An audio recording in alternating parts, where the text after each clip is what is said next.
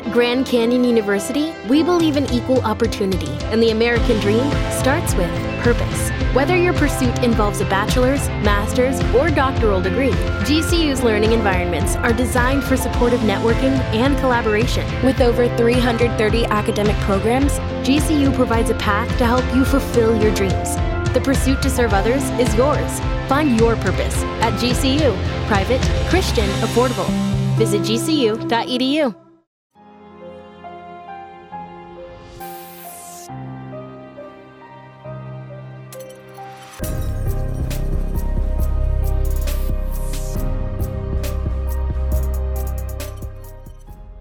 Hello, you guys. What is up? Welcome back to another episode of Killer Instinct. If you're new here, hi, my name is Savannah and I am your host of Killer Instinct. Before we get started, make sure you go ahead and hit that subscribe button. That way you never miss an episode. We post weekly on the podcast every Wednesday and every Wednesday on YouTube as well, and you're not going to want to miss it.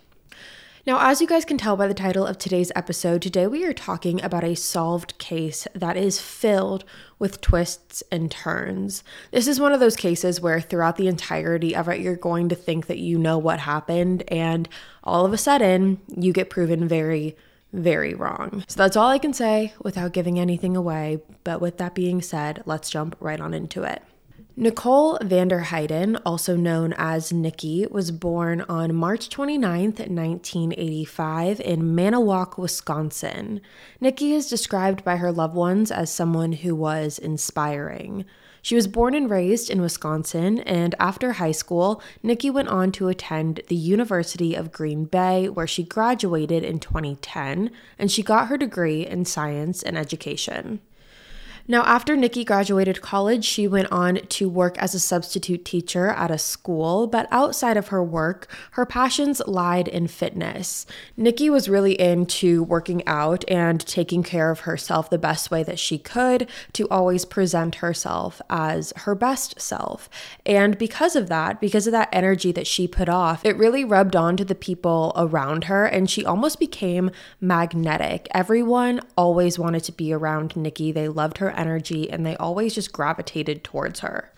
Now, in 2005, Nikki ended up getting married to her first husband, whom she had 2 children with. However, that marriage ended in 2012, and obviously divorce is difficult for anyone. It is not an ideal outcome for most people. But during this time, Nikki really took it as an opportunity to solely focus on her kids and herself, and she was an amazing, amazing mother. She always put her kids first and loved spending as much time with them as she possibly could. And at that point in her life, after her divorce, Nikki was pretty content with her life. She wasn't focused on jumping into a new relationship or dating at all, really. Again, her main focus was her children. However, that romantic sector of her life did open back up again in 2015 when she started dating a man named Doug Dietrich. Nikki was completely head over heels for Doug, and their relationship moved fairly quickly. Nikki ended up getting pregnant with Doug's baby, and the two of them decided to move in together and fully become a family of 5. Now, while this pregnancy was definitely a shock for Nikki, it wasn't something that her and Doug had necessarily planned. She was absolutely thrilled. She couldn't have been happier. Like I said, her kids were her entire world, so she was just incredibly excited to add another to the bunch. It was almost like the more the merrier type of attitude about it. And Doug was really excited as well. They were both really eager to start this new chapter of their lives together. And like I previously mentioned, the two of them were living in Green Bay, Wisconsin at the time. And Green Bay is a very relatively safe area. They don't have a lot of violent crime. So it really did seem like the perfect place for Doug and Nikki to expand their family. So that backstory is what brings us to May 20th, 2016. On this particular night, Doug, Nikki, and a group of their friends ended up going to a bar called The Watering Hole. Now, the Watering Hole is in Green Bay, and it's a fun indoor-outdoor bar that has live music. And when looking at photos online, it really does look like an adult Chuck E. Cheese, basically. They have pool tables and an indoor sand volleyball court, and the whole thing is kind of looking over this pond on the back patio. So it's a really fun place. And like I said, they have live music there, and that's where Nikki, Doug, and their friends started their evening out on May 20th. Now, while they were at the Watering Hole, Doug had actually ran into some of his friends from high school that he hadn't seen in years. And once you see friends from your past or from high school out at a bar, obviously you want to catch up, you want to, mingle and talk a little bit.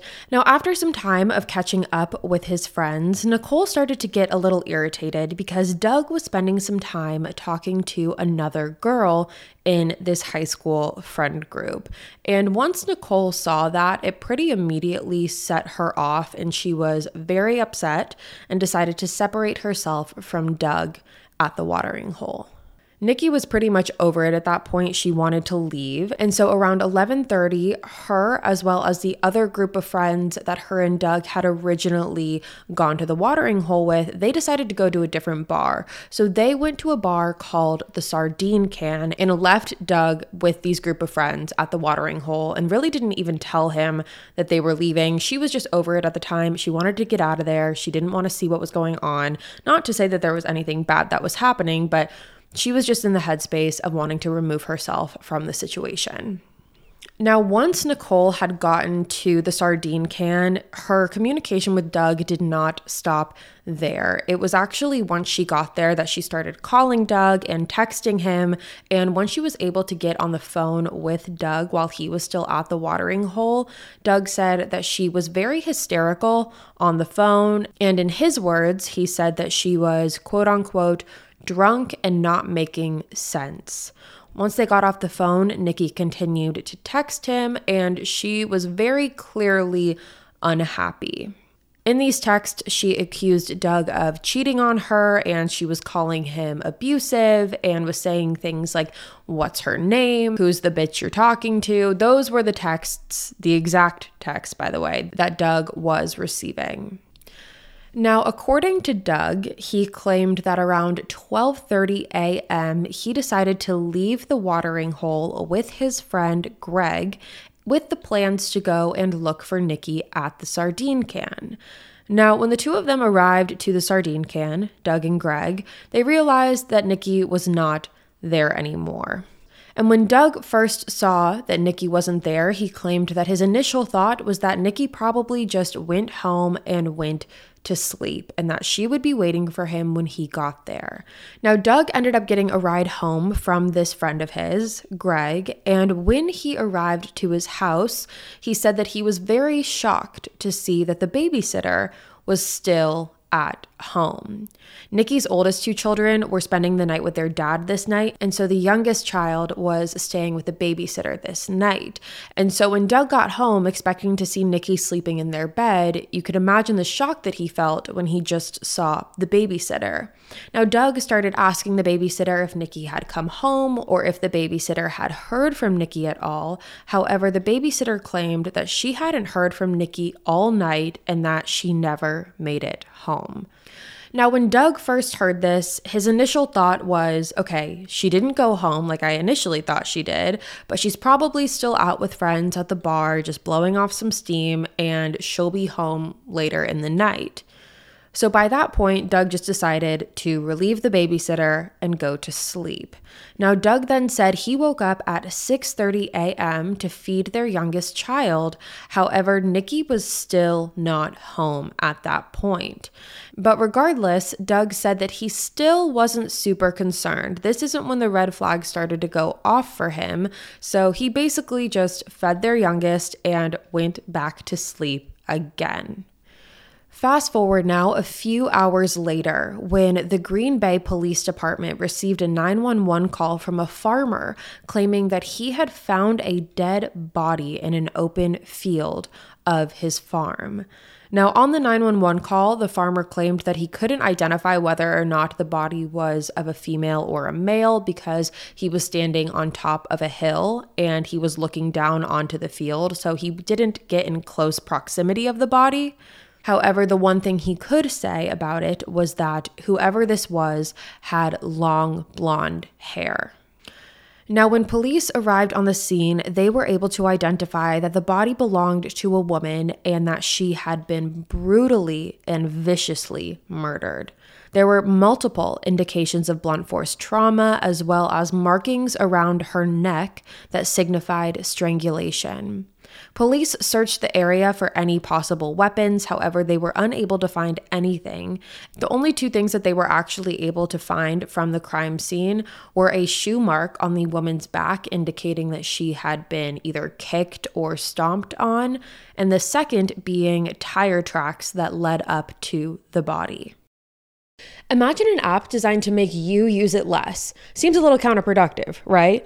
Well, Apartments.com's Instant Alert feature works exactly that way. Instead of scanning rental listings a million times a day, simply set and forget your search to whatever you're looking for in a place and let Apartments.com do the rest. From pet-friendly apartments to balconies to in-unit ACs, Apartments.com's powerful search tools let you know when the perfect combination of features you're seeking is listed. So you don't have to power through rental descriptions one by one. With more rental listings than anywhere else, Apartments.com's instant alerts mean that you can spend less time looking for the perfect place and more time on just doing you. Apartments.com, the place to find a place. Now, police were able to rule the farmers out of this equation pretty immediately because they tried to match up the vehicles that the farmers owned with the tire tracks that led up to the body, and they were not a match. So these farmers who found the body were ruled out right away. Now, about an hour after the body was discovered, police received another 911 call. This time, it was from Doug Dietrich. Doug was on the phone with police and asked if he could file a missing persons report for his girlfriend, Nikki. Now, with Green Bay being a relatively safe area, like I mentioned earlier, police were pretty confident right away that the body that they had found was more than likely Nikki. However, obviously, they had to confirm this and figure out what had happened. And so they decided to get in their cars and drive over to Doug's house to ask him a few questions. Now, when they arrived to the house, they could tell that Doug was noticeably hungover and appeared to be really tired. They ended up bringing him down to the police station to get a more accurate description of Nikki and for him to answer some more follow-up questions. Now, when speaking to Doug, police wanted to be able to see if there were any identifying factors that they would be able to link to the body that they found, basically to make a positive identification to confirm that the body that they discovered was in fact Nikki. So they had asked Doug if there were any identifying factors, what clothes she was wearing, if there was any piece of jewelry that she had on her, and Doug was able to tell police that Nikki was wearing a pink wristband that they got from the watering can bar. The wristband was one of those 21 and over wristbands, and that's what she was wearing. And when Doug shared that piece of information with authorities, they were able to confirm that the body that they found also had the same pink bracelet. And after confirming through other records, they were able to positively identify the body that they discovered as being Nikki VanderHeyden. And when police told Doug this, he became very distressed and very emotional. And police continued to ask Doug what had happened the night prior that led them to be where they were the next day. And the timeline that Doug gave authorities is the same timeline that I just gave you. So that's all of what Doug had said happened that night. Now, police had asked to look through Doug's cell phone to see his texts and calls with Nikki. And when they did that, they found the text of Nikki accusing Doug of cheating on her and claiming that he was abusive towards her. And this was a very big red flag for authorities, as you can imagine. The spouse or the husband or wife or partner of a victim is always considered the first person of interest. It's always the person that you want to talk to first. And to see that Nicki was claiming that Doug was abusive towards her was an even bigger red flag for them. Now, several days after Nicki's body was discovered, there was a police officer who was driving around Green Bay when he came upon several pieces of clothing and other personal items on the side of the road.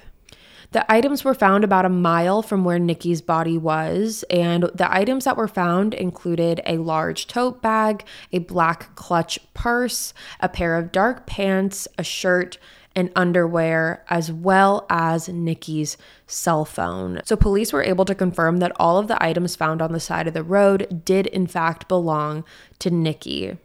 And police were able to theorize based on how the clothing was placed and how the other items were found that it appeared that whoever did this was just driving down the street and threw the items out of the window to get rid of them. It definitely wasn't like this person was trying to properly hide them. Now let's talk about the autopsy report and the cause of death for Nicki. So all in all, there were 240 injuries to Nicki's body. 240, and the prime cause of death was strangulation and blunt force trauma. 30 out of the 240 injuries were to Nicki's head and face, and the medical examiner also found evidence that showed that Nicki had been sexually assaulted. However, they unfortunately were not able to get enough DNA to piece together a profile as to who she was assaulted by. Now, you might be sitting here and wondering that because Nicki was out at a public place, she was at 2 different bars that night, she was walking on a public street, was there any surveillance footage of her from the Sardine Can bar? Because the Sardine Can and right outside of it was the last place that Nicki was seen. And there was surveillance footage. And when police got a hold of that surveillance footage, they were able to place Nicki at the Sardine Can with some of Doug's other friends. And in the video, Nicki did not seem like she was in any distress or state of worry or upset at all. However, later in the night, she was seen sitting at an outside table with some of her friends, and she was looking down at her phone, and she started to appear to be more and more upset. And police were actually able to timestamp the time that she sent those text messages to Doug as being the same time that she was appearing upset outside of the Sardine Can bar. Now, shortly after she sat down outside, Nicki was then seen getting up from the table and walking out of the bar from the outside entrance. And shortly after she had sat down outside, Nicki is then seen getting up from the outside table and walking out of the Sardine Can bar. But there was something else that police were able to notice on this surveillance, and that was that when Nicki left the Sardine Can bar, there was a man that followed her. So police started asking around. They asked Nicki and Doug's friends about this man and who it was, and ultimately they were able to identify this man named Aaron McClinsky. And so once they were able to do that, they then brought Aaron in for an interview. Now, when police sat down with Aaron explained to authorities that throughout the entire night, Doug and Nicki had gotten into an argument, but once they got to the Sardine Can bar, Nicki was in very good spirits. She didn't seem like she was too affected by it or upset. However, he said he noticed a very distinctive switch in Nicki, like a switch flipped in her, and she automatically became very upset while they were sitting in the outside patio area of the bar. Aaron claimed that when she became upset, she began reaching out to Doug, and Aaron said that when he saw Nicki walk out of the Sardine Can, he followed her out because he was trying to help her get an Uber home. That way she wouldn't be walking around town by herself. But according to Aaron, he said that this really backfired on him because when he was trying to help Nicki out and getting her a ride, there was actually an argument that ensued between him and Nicki. He claimed that Nicki became very angry towards him all of a sudden, and she was acting very irrational, very erratic, and this altercation actually became a little physical. Aaron said that while him and Nicki were arguing, she ended up collapsing on to the ground. He said that once she collapsed onto the ground, she continued making a scene. She was yelling, and when Aaron would try and get her off of the ground, she responded by punching at him and kicking him. Now, according to Aaron, his whole thought process behind this was they were in a very public outdoor area where there were other people around. Other people were starting to watch what was going on because this was becoming a very public scene between the two of them. And Aaron said at that point, he just realized it wasn't really worth it because people were starting to think that he was doing something wrong. So he basically just washed his hands of it and walked away from Nikki at that point. Witnesses that watched this happen were also able to confirm Aaron's story with police, and based off of all of those things, Aaron was ruled out. So at this point, police continue to scour through all of their surveillance footage, and they specifically focus in on the footage of Doug and Greg when they arrived to the sardine can. Because again, the story that Doug told police was that once they got to the sardine can and noticed that Nikki wasn't there, they basically just left and went home. So they didn't stay there long, they just were there for the sole purpose of trying to find Nikki. However, what police found on surveillance told a very different story. On the security footage, it showed that when Doug and Greg arrived at the sardine can, it didn't really even seem like they were looking for Nikki to begin with. They walked into the sardine can and immediately walked up to the bar where they continued to drink and take shots, and they actually didn't end up leaving until about 2:15 in the morning when Greg drove Doug home. Police were able to put together that it now appeared that Doug was not this concerned boyfriend who was out looking for his girlfriend to try and make things right after an argument. It very much just seemed that he was out for himself at this point. And this is when some other dark truths about Doug began to reveal themselves. Nikki's mom and her sister Heather came forward and claimed that Nikki had confided in both of them on different occasions about Doug and his anger issues. Nikki had told her mom and her sister that on several different occasions that Doug had become physical with her and had hit her in the past. So at this point, police started to do a little bit more digging on Doug, and they were able to find an ex-girlfriend of his who they spoke to. And this ex-girlfriend confirmed that Doug was very aggressive with her as well. She had actually filed an assault complaint on him one time. However, the charges were never followed through, but she did claim that he would get very, very violent. She said he would spit in her face and throw things at her. And one time he even tackled her and broke her ankle. So between Nikki's version, which she had told her mom and her sister, and Doug's ex-girlfriend's version, it's really painting a picture of Doug that he is a controlling, abusive boyfriend. So based on all of this new information that police now had about Doug, they decided that the best thing to do would be to do a search of Nikki and Doug's home. And when they did that, again, they found shocking evidence. They discovered blood in the garage of the home, blood and dirt in Nikki's car, and police also found a pair of Doug's shoes that had the same pattern as the shoe mark found on Nikki's back when her body was discovered.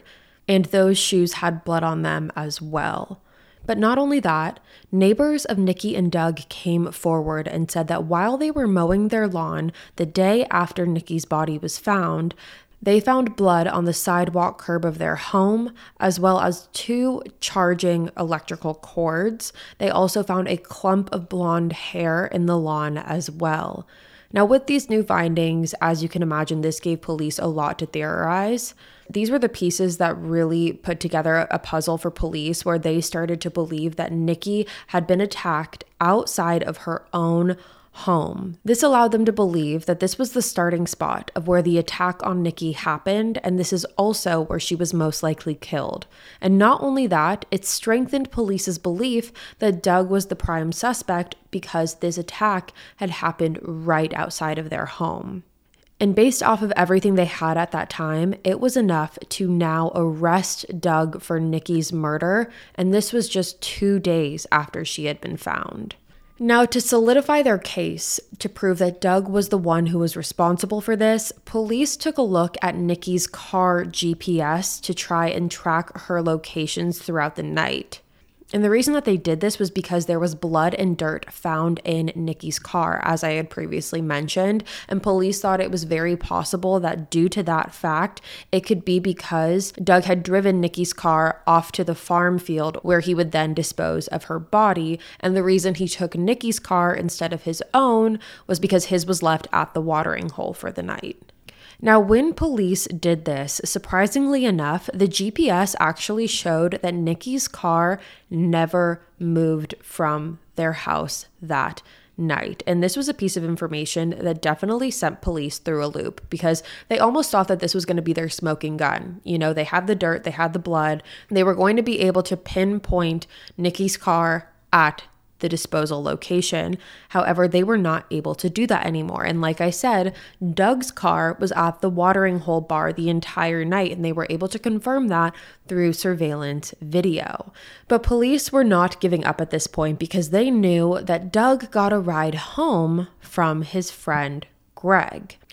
Greg and Doug, like I mentioned earlier, were best friends, and the police figured that if the two of them were together throughout the entire night, it is very possible that they could have used Greg's car instead to dispose of a body. So police then decided to bring Greg in for questioning, and when talking to police, one thing that stood out to them with Greg was that he was incredibly precise. They actually accused him of being rehearsed because he was able to give out such a concise timeline.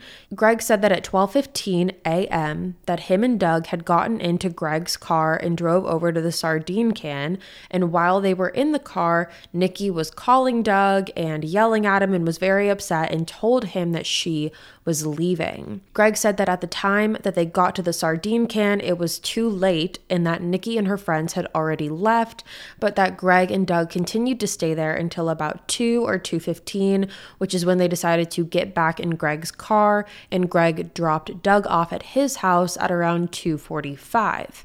Greg claimed that after dropping Doug off at his home, he then drove back to his house where he lived with his parents and remained there the rest of the night. Now, due to the fact that police were pretty much already convinced that Doug was responsible for this, they started comparing Doug's timeline and Greg's timeline and were just looking for holes in the story. However, they were not able to find any, which really, that in and of itself was a hole for them because they felt it was incredibly rehearsed and they felt that this was the story that Greg and Doug had agreed on to tell police. Now, throughout the questioning that police did with Greg did become very overwhelmed and he ended up leaving. Obviously, he wasn't arrested, so police couldn't make him stay to continue questioning. But police did get in contact with Greg's parents and tried to confirm his alibi of him being home at the time that he said that he was. And Greg's parents claimed that they think that Greg was home, or they thought that he was, but that was only because that's what Greg had told them. They had no physical proof that Greg was ever home at the time that he said that he was. So while all of this is going on, police ended up getting back some lab results from the crime lab in regards to the DNA that was found at the crime scene. And when they did, they were, again, shocked because they were fully expecting to see Doug's DNA all over that crime scene. However, none was there. But even though Doug's DNA was not there, there was one unknown male's DNA found at the crime scene that was not consistent with Doug and not consistent with Greg. So again, this just really threw police off and it brought them more questions than it did answers because when looking at all of the evidence that they had a decent amount of blood in Nikki's car, in the garage, on the shoe. They had a blonde clump of hair in the front lawn of the neighbors, 2 electrical cords, blood on the sidewalk, and no DNA from Doug or Greg. It was very confusing to police. But this is where things really took a turn for police because after they got those lab results, they also got the lab results from the blood that was found in the garage, in the car, and on the shoe. And this is where they were proven wrong again. The blood that was found in the garage was actually not human blood, but it was animal blood from a turkey that Doug had killed during hunting season. Along with that, the blood in Nikki's car was consistent of one of her other children and not Nikki's. So all of the blood that they thought was Nikki's was not. And at that time, police also looked into Doug and Greg's cell phone records, which confirmed their stories and confirmed that Greg went directly home after dropping Doug off. So all of these things combined now showed police that they really had nothing to connect either Doug nor Greg to Nikki's murder, and they were back to square one. So with this new discovery, police went back to the drawing board and they continued to send in any possible evidence that they had from the crime scene off to the lab to see if there would be enough DNA on any of the items to create a DNA profile that they could then send off to CODIS. Now, we've talked about CODIS before, and CODIS stands for Combined DNA Index System, and it's a database that contains the DNA of criminals that were convicted of violent crimes. And this is actually a way that a lot of cases are solved, because if there's enough DNA left at a crime scene, police can put that DNA through CODIS, and if the offender has convicted a crime before, police are going to be able to find the exact DNA match, and in turn, that person who was responsible for the crime will be arrested. So it's really just a quicker way to move the process along. And again, it has helped police tremendously in solving cases. So police had been sending in a bunch of different items to the crime lab to try and see if there was any DNA, and they were just getting hit again and again with being told that there was not enough DNA on each piece of evidence that they were sending in. However, ultimately they did get a hit, and that hit came from Nikki's socks. Randomly enough, the one piece of clothing that had enough DNA to create a profile to send to CODIS was on the socks, which police did not assume would be the case, which was why they weren't the first things that were sent into the lab. So at that point, police were able to get enough of a DNA profile to be inserted into CODIS with the hopes of getting a positive match, and they actually did. When the CODIS profile came back, it came back as a positive match to a man named George Stephen Birch. George Birch was originally from the state of Virginia, and police knew that this was not someone who was with Nikki the night of the murder or anyone that she knew. This was someone completely random. Now, George definitely had a rap sheet himself of being in and out of prison in Virginia. However, in early 2016, he had relocated to Green Bay. Now, several weeks after Nikki's murder, George was actually brought into the police department for a totally unrelated incident. He was there because of a hit and run that involved his red Chevy S10, and when the car was discovered, they found it a short ways away from where George lived at the time. But when police brought George in for questioning, he completely denied the hit and run. He said that his car had to have been stolen for that to happen. However, he never filed a police report for a missing car, and police knew that this was just an excuse that he was throwing out. So police decided to do a test on the tire tracks of the truck to see if it was a match to the tire tracks that were found near where Nikki's body was discovered, and lo and behold, it was another match. And at this point, police completely knew that they had their guy. And if those two pieces of very valid and physical evidence weren't enough, police were also able to place George at a nearby bar to the sardine can the night of the murder, and they were also able to track his phone GPS that showed that George was at Nikki and Doug's house the night of the murder. It also showed that he was at the farm where Nikki's body was discovered.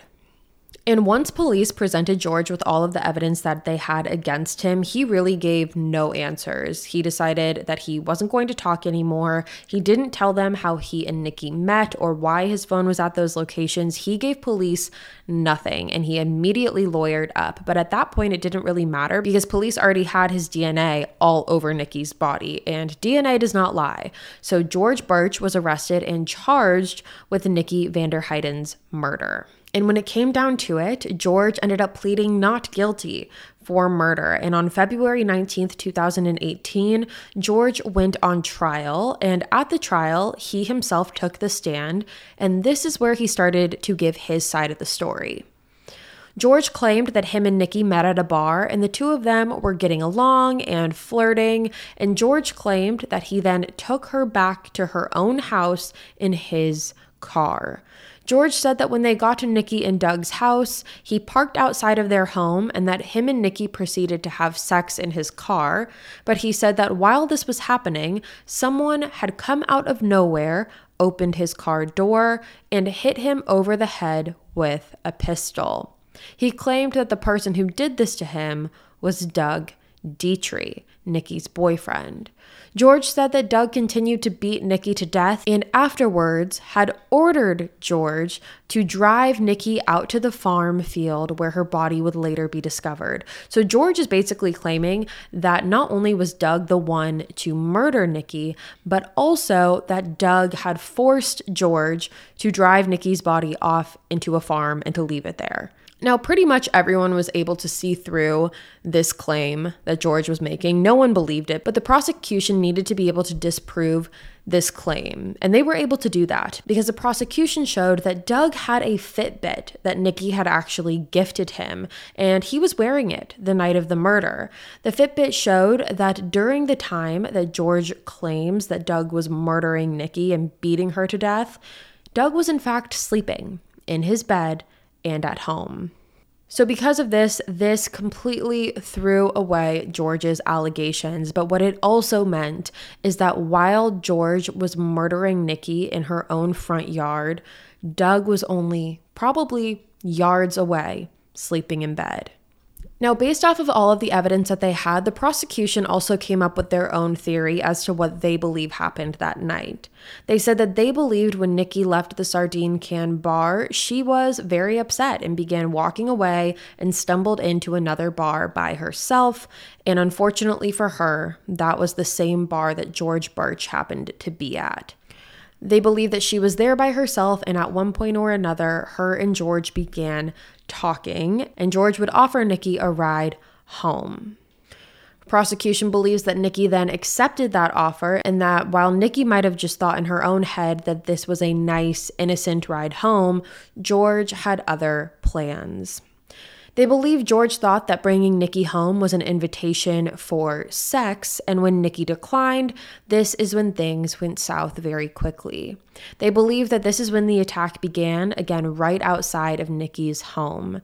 They believe that Nicki was strangled with the 2 electrical cords that were found in the neighbor's front yard. And then once the attack was over, George then drove Nicki out to the field and disposed of her body. So that was the argument that the jury was presented by the prosecution. And after not too long of a deliberation, the jury concluded that George Birch was found guilty of first-degree murder, and he was sentenced to life in prison without the possibility of parole. And that, you guys, is the case of Nicki VanderHeyden. And again, as I said in the beginning, this is one of those cases where, again, you feel like you know what's happening the entire way, and then something gets thrown out there and everything gets disproven and you're back to square one. It's one of those twists and turns types of cases. And at the end of the day, it's just heartbreaking because it was so preventable. It was just a matter of bad luck. We don't often see too many crimes of opportunity that happen on this podcast. However, this was definitely a crime of opportunity. George Birch saw an opportunity to take advantage of Nicki VanderHeyden, and he took it. And unfortunately, that is why she is no longer here today. But with that being said, I'm very interested to see what you guys have to say about this case. So with that being said, you guys, that's all for me today. Thank you so much for tuning in to another episode of Killer Instinct. If you're new here, hi, my name is Savannah and I'm your host of Killer Instinct. I'll be back next Wednesday with a brand new case for you guys. And until then, stay safe. Bye, guys.